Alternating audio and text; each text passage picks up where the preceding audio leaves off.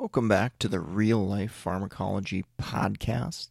Today I'm going to take a peek at beta blockers, kind of talk about mechanism of action, what the medications are commonly used for, also get into the weeds on some of the pearls between different agents, and talk about kind of selectivity and non-selectivity as well. So let's get into it. So beta blockers are basically inhibit or block beta receptors in the body.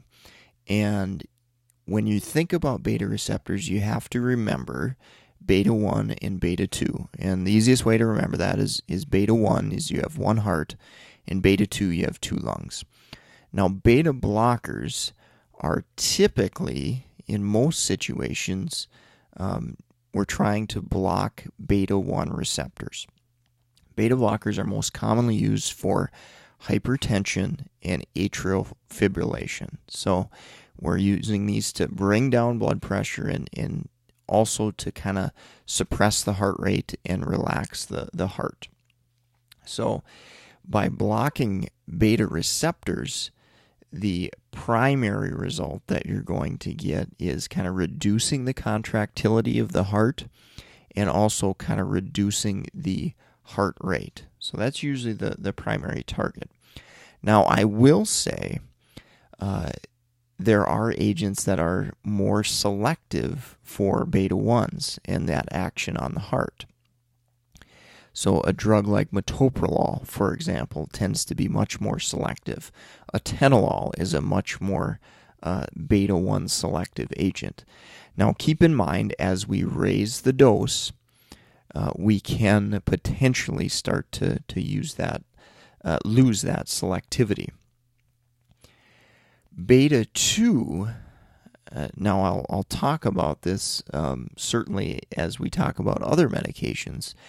Beta 2 agonists, which are drugs like albuterol, are used to stimulate respirations and to stimulate breathing and open up the airways. So in a patient with respiratory difficulty, COPD, asthma, and patients being on beta 2 agonists, we really want to try to avoid using a agent that's going to block beta 2 receptors.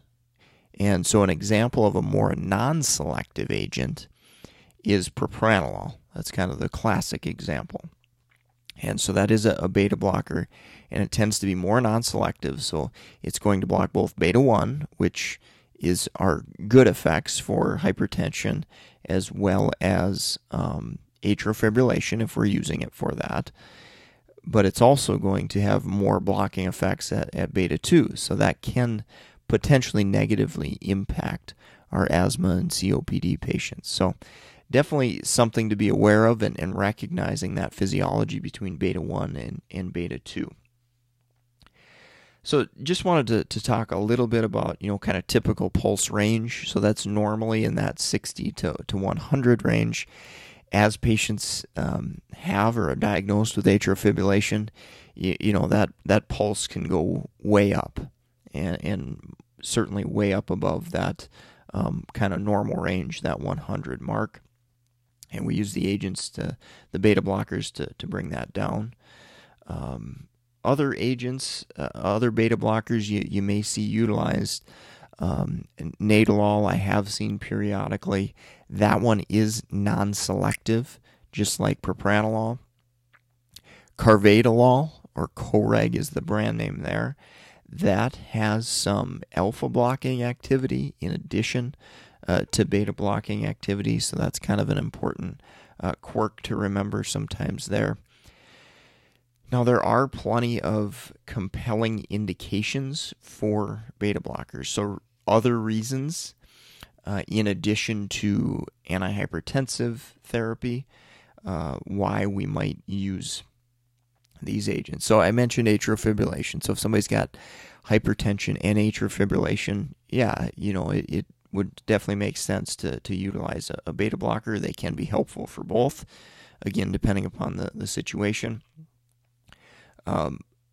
Other compelling indications, So a patient with reduced ejection fraction, CHF, that's a compelling indication for a beta blocker. And we do try to push the doses on beta blockers if we can. Particularly, you probably see metoprolol utilized in CHF. Carvedilol is also commonly used in CHF as well.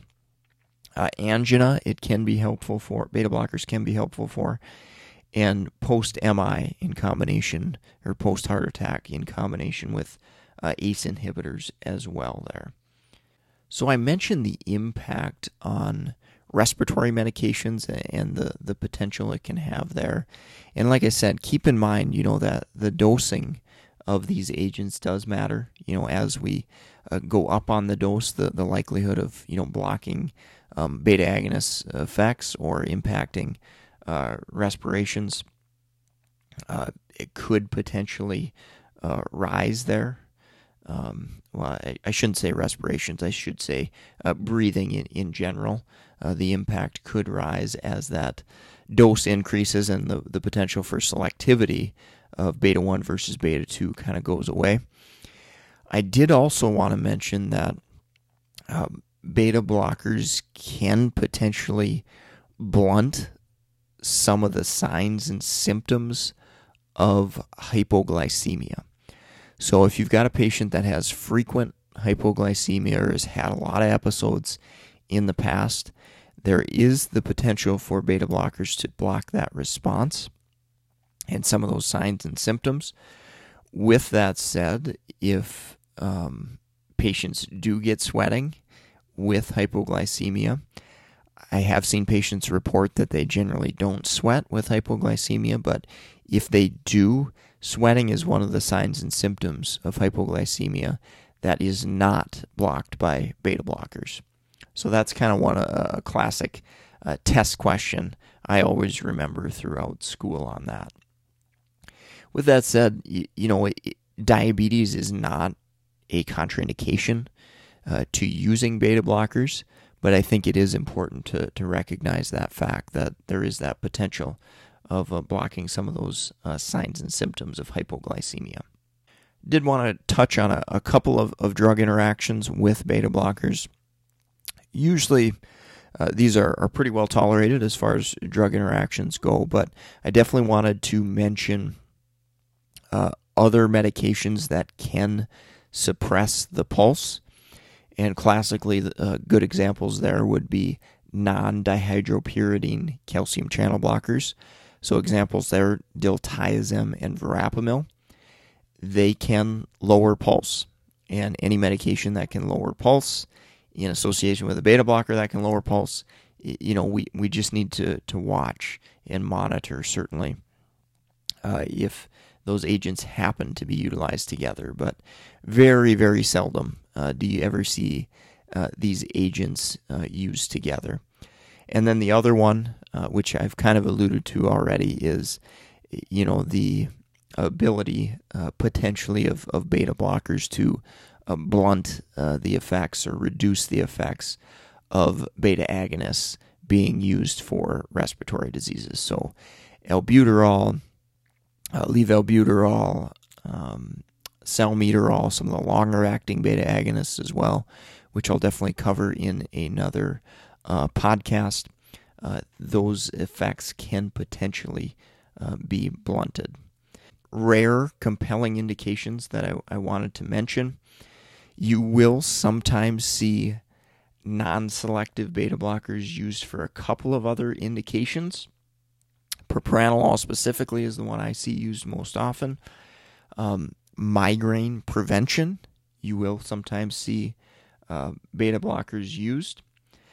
Essential tremor, you may see a drug like propranolol used for that as well.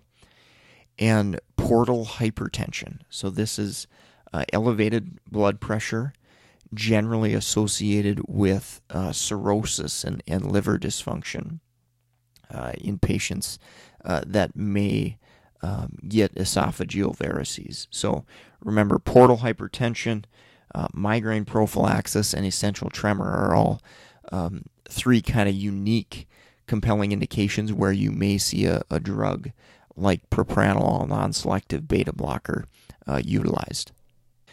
So in summing up, remember reduced heart rate, certainly reduced blood pressure, blunting the effects of hypoglycemia, blocking some of those symptoms of hypoglycemia and blunting the effects of beta agonists are some of the highlights with beta blockers and things that certainly can be highly tested.